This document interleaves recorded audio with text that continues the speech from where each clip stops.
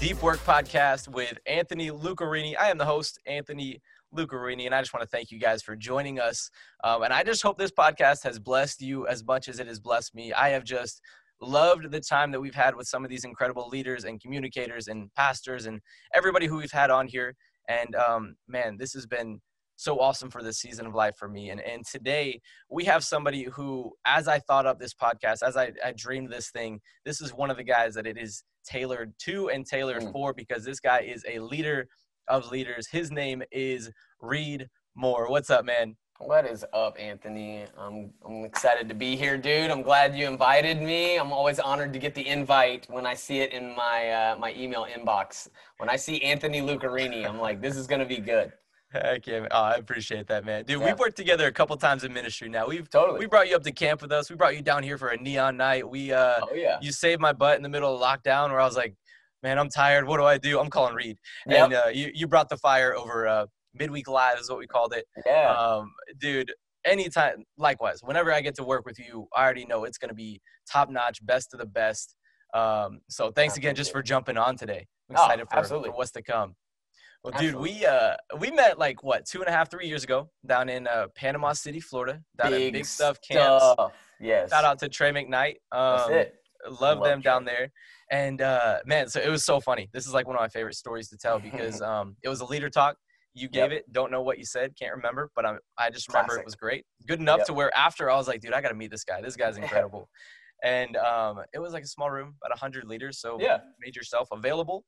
And we're down front. So afterwards, I was behind like 2 or 3 people, and I just remember this was the dumbest thing in the world, and there's a lesson in here somewhere. But the people right in front of me went up to you, and you were like wanting to introduce yourself and have a conversation, and they just like posed for a picture, and somebody took their picture, and they walked away. I don't even know if they got like hi or hey, my name is or anything like that. They just wanted to do it for the gram, bro. It was all for the gram. That was it. Then right after that, we got to connect, had a really cool conversation, grabbed your number, and the rest is history, man. Totally.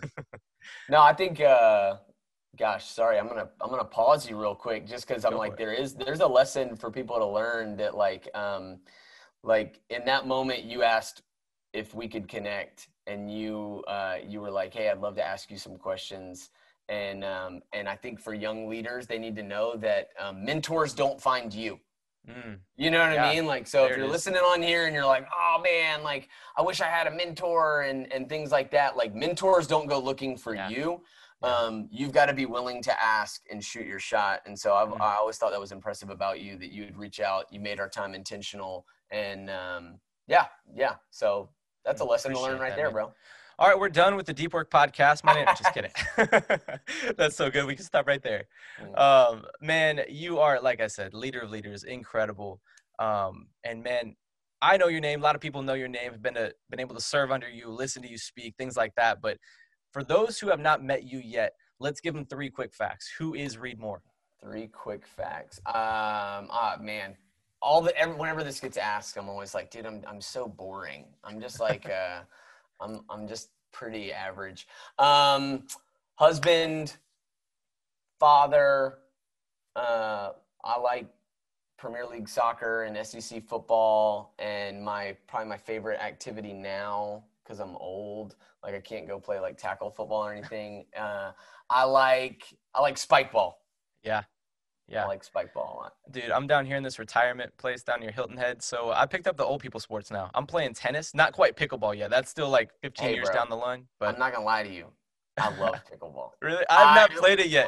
Dude, it's honestly, it's so fun. It is geriatric, but it is so fun. Like, I need to try it one of these days. I rolled up into Sun City, major, huge retirement community. And there's about 50 old people out there playing pickleball in the middle of lockdown. I was like, man, they're bold. They're going for it. Some of the old guys will smack you in some pickleball and make you feel like you're the most unathletic person because they know how to own the net, dude. It's so fun though. Dude, I gotta try it one of these days. Totally. But man, okay. So you went to University of Georgia. You said you love SEC football. Georgia, who do you pull for? So this is where, some people may tune me out. Now, I did go to the University of Georgia, and I do love Athens, but I have grown up a diehard Florida Gator fan, and I still rock the orange and blue, dude. All right, I'm not okay with the orange only because went to college in Tennessee, was an hour from UT. Actually, the fake UT. I think UT is Texas. University of Tennessee. It's fair. And, man, I'm an anybody but Tennessee fan. So I'm great with Georgia. I'm great with Florida. I'm actually better with them because they're rivals of Tennessee. So for all my Tennessee people, I love you, but sorry about it. Anyway, man, so we've had some really cool conversations over the years. You have been somebody who has spoken into my life, spoken into my ministry, and impacted me in ways that, man, thank you is just not enough. So thank you for that. But I would love to, again, a big goal and a value for this podcast is taking these conversations and sharing them. So today, man, I just want to take some of the things that you have taught me and pass those along. So one of the first things that I'd love to talk about that you helped me with is culture. So can you just talk about the heartbeat and maybe the value in developing a healthy, great culture? I mean, yeah, I can't remember who it is, but it's a widely used and passed along quote that culture eats strategy for breakfast. and it's true. A strong culture helps you identify and attract the right people, and it helps you get everyone pushing in the same direction. And there's just power in unity, man. And again, like being a pastor, I can spiritualize this. So it's like, the last thing Jesus prays for, John 17, unity. And something about a strong culture is that a strong culture breeds unity. And it helps you get all these different people with all their different talents and with all their ranges of talents and all their life experiences, and helps you get a diverse group of people pushing in the same direction and solidified around a common mission. And so culture, man, to me, I'm like, that is one priority if you're a leader, is establishing what culture you're going to have and core values. And so for me, it's just been it's always been a high priority, and I've seen the benefit of it, like what you can accomplish with a strong culture. A strong culture will even carry a less talented team to accomplish more than they could, because they were all pushing in the same direction, and they all had a similar heartbeat, and they all understood what the mission was, and they were going that way. I'm like, man, a strong culture, even with a less talented team, can accomplish more than a weak culture with a bunch of alphas, Yeah. No, that's so good. And man, even off of that, working in the church, we both work in churches right now. A lot of the culture that we're creating, it is for our staff team, but it's also for high capacity leaders. And those leaders are a lot of the time volunteers. So can you just speak to, man, what it looks like and just the power of leading a high capacity volunteer team? Yeah. Volunteers, man, they're the heartbeat of, for sure, the church. And it's impossible to do what we do without incredible volunteers. Absolutely. And having a strong volunteer culture, I think, and we've talked about this before, but like, I think a strong volunteer culture, like there's kind of two traps that people will fall in building a volunteer culture. And I'll tell you about the sweet spot of, I think, a strong volunteer culture. I think the two traps that we run into is we either tend to be low challenge, high support, or high challenge, low support cultures. And so when I say that, I'll break it down really quick for people that are listening. But like a low challenge, high support is where you don't ask too much of your leaders because you're afraid to burn them out, and you don't set the bar very high, and you don't set the standards very high, and you provide them with like all the support they need, and you're giving them the $5 Starbucks gift cards, and you're doing leader meetings, and you're giving them weeks off and stuff like that, but you haven't asked much of them, and the expectations aren't very high. And in that kind of a culture, if you're high support but you're low challenge, and you haven't really called them to anything that stretches them, what you end up with is bored or lazy or aimless leaders. And so your culture becomes that of, well, like, do they even need me here? Yeah. Or like, what are we accomplishing? And so people feel like, well, I don't know that I'm necessary, or that I'm needed, or that I'm a part of something bigger than myself. And so that's one of the traps, is the high support but low challenge. The other trap that a lot of cultures fall into is to be high challenge, low support. Yeah. These are the cultures where you're just like, hey, show up early, stay late, go spend time with students, and go to their football games and go to their plays and call them on their birthdays and do all this stuff and commit and show up. And then there's no support system on the back end. Yeah. There's no development. There's no weeks off. There's no intentional time where you're pouring into their life. There's no guidance. You know what I mean? So a high challenge, low support culture just burns people out. Yeah. And you end up having some of your best leaders, but they don't see through their commitments because they've been asked too much. And so the sweet spot in a volunteer culture is to be high support, high challenge. Yeah. We're going to set great expectations. We're going to really challenge our leaders. But on the back end, as a team and as the people getting paid, we're going to support them. We're going to provide them with the development and the appreciation and the care that's needed so that they can continue to meet the standards that have been set. So keep the standards high, but on the back end, raise your game in your support. And that culture in volunteerism, high support, high challenge, will see people, you'll get the best from your people, but then also they will experience like what's amazing about serving for them. And so it'll be like this dual thing where you'll get amazing results from them and they'll get amazing results from you. Yeah. And that, dude, that's the sweet spot of volunteer culture. Absolutely. And I think that's so clear. And what that does, it allows us to develop people and not just leave them right where they're at. I think, man, when I'm recruiting for volunteers, so often, of course, we want to chase after the volunteers who know the word, who are just leading themselves extremely well, who are there, who are solid, who are just like, level 5 leaders. And honestly, those people are hard to find. So often we find the people who are a little nervous to serve, who are like, I think I have some gifting. I don't know how great I am. And those are the people who we get to develop. And that's a majority of the people that I think we get to work with in student ministry. And I think there is an awesome piece to that because, man, I'm not about finding perfect people because I don't think perfect people exist. So with this, man, it is so cool just to see leaders who step in and we put them in a place that is tailored to their season, to where they're at in their walk, and then we get to really challenge them to really allow them to grow into who God has created them to be. Well, so, man, and let me hold on. I know we're going to transition, but I want to take the pressure off of people to because you were talking about, man, to find a level 5 leader is like Paul, as people, and I'll speak to the ministry context, but this also works across the board if you're working with volunteers. Your job is to find great people, but to make great leaders. Wow. So again, great people can be found. Great leaders must be made. And so I think a lot of times we go looking for great leaders.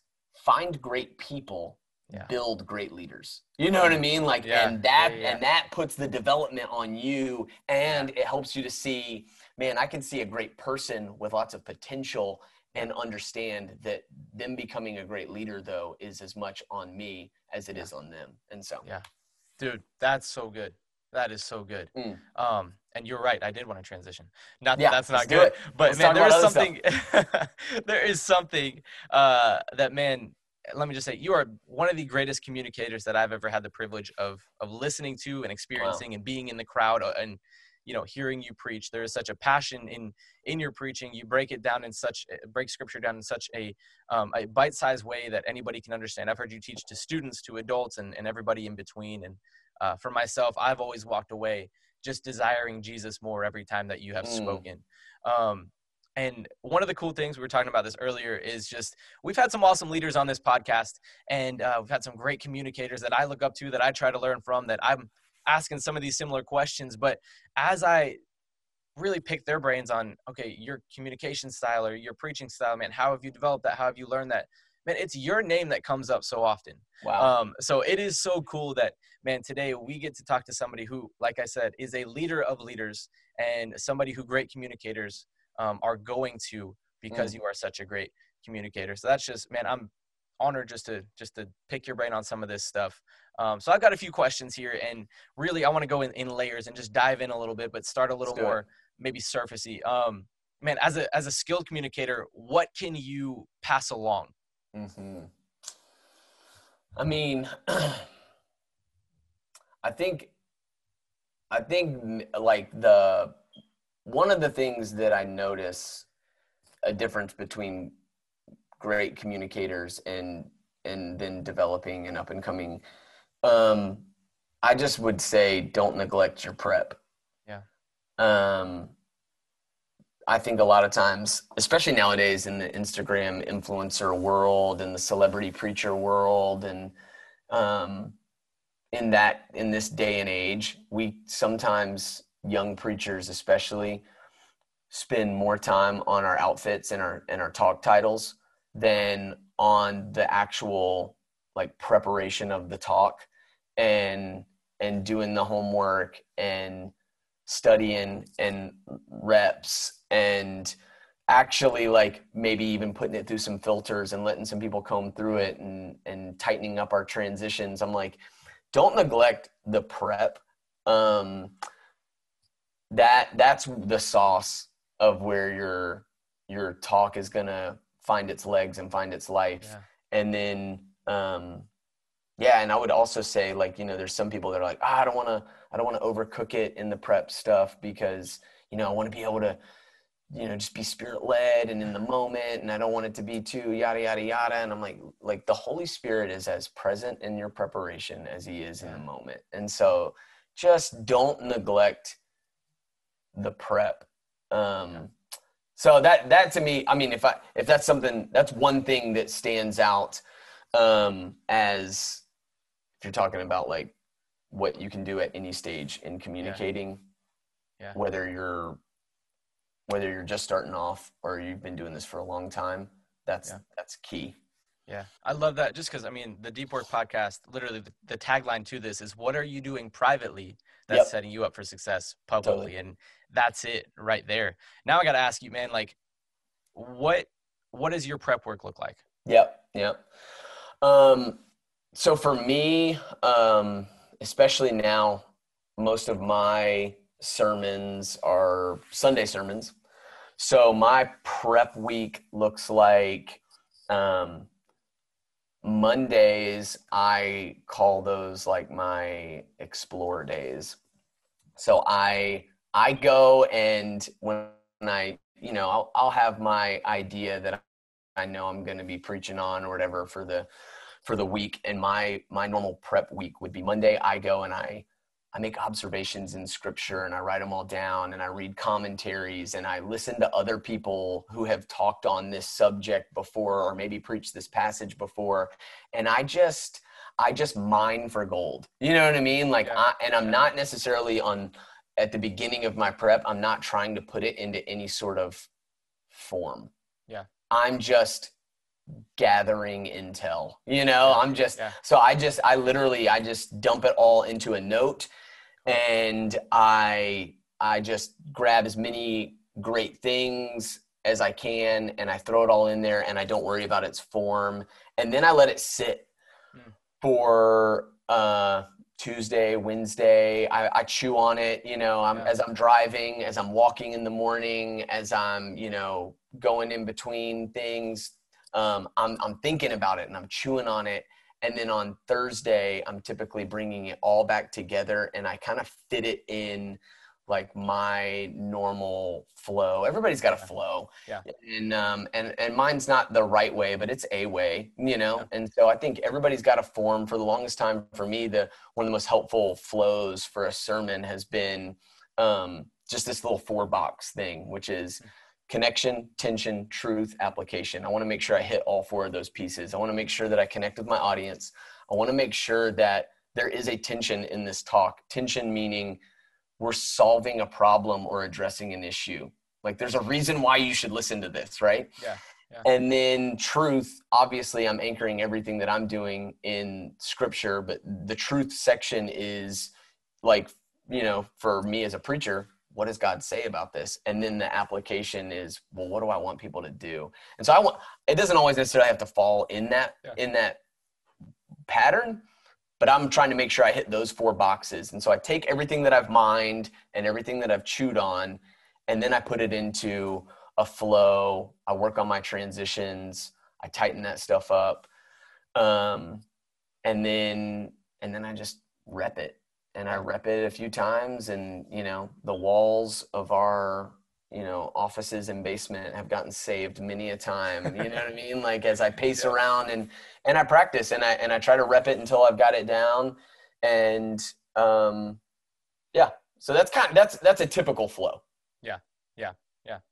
No, that's good. That's good. And I was even going to ask, is there, because I think a lot of the time as communicators, this summer, I just hit it hard where I found all the books I could on preaching, on teaching, on communicating.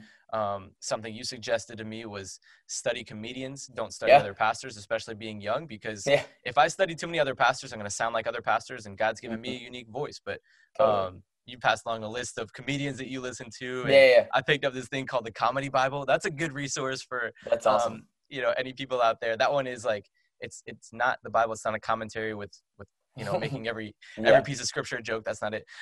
It's more so like, all right, week 1, we're going to dive into this, and I want you to schedule a stand-up comedy routine this many weeks out, and we're going to have you ready for it. And forces you to kind of get ready and gives you some cool little like tips and tricks. Anyway, that's something that you've given to me. But I just want to know, is there anything that comes to mind? And the answer may be no. That is really unique to you, where it's like, okay, I do this. I don't see many other people do this, and I don't want to out you. I don't want to like, expose anything where you're just like, this is kind of my thing. But again, you're great. I want to pick your mind.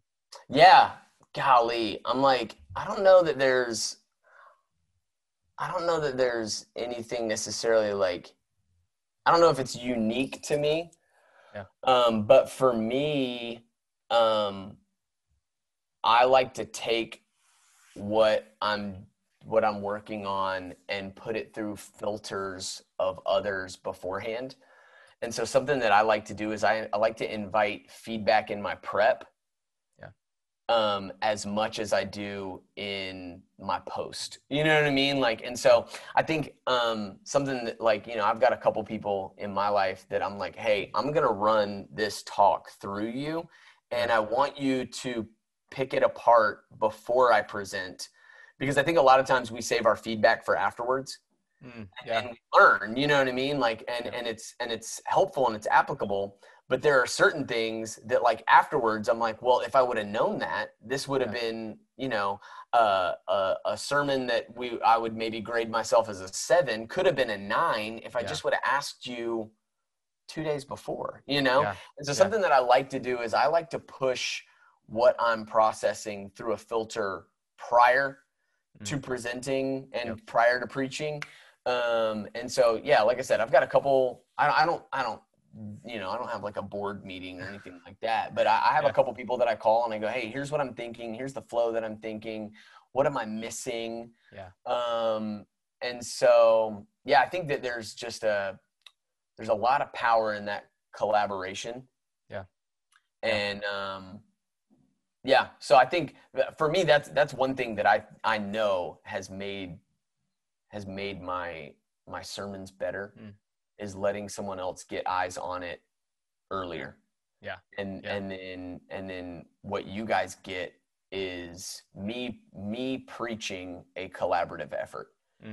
That's good. And so there's a lot of, there's just a lot of, I think there's a lot of wisdom in that, but I know a lot of guys that just kind of put their head down in their office, they write their sermon, and then they invite the feedback afterwards. I just have found myself frustrated that I'm like, I could have found that out earlier in the process and preached a better sermon on the front end, and we would have less to critique on the back end. And so, I think for me, that's one thing that I know I do. So unfortunately, at this part of the recording, we ended up hitting some technical difficulties, and I guess that's just where we're at with this whole COVID thing. And doing everything online and digitally. And you know what? That's okay. We're not chasing perfection here. So I wasn't not going to post this conversation. I think Reed dropped too many bombs and too much wisdom to bail on this thing. So I just want to say thank you to Reed. Thank you for jumping on here with me. Thank you so much for your friendship and wisdom and guidance, and just getting the opportunity to do ministry together over the last few years. So you have been so crucial in my development as a man, as a leader, as a pastor. So thank you, man. Thank you for jumping on. Hopefully we can get you back on here for season 2 at some point. But hey, thank you for everything today. I just want to say thank you for joining us on the Deep Work Podcast today. For any links, show notes, or additional resources mentioned in today's episode, go to my Instagram page at Anthony Lucarini. I'd also encourage you to follow Reed more. This guy is incredible. He posts some great content just about every morning right now.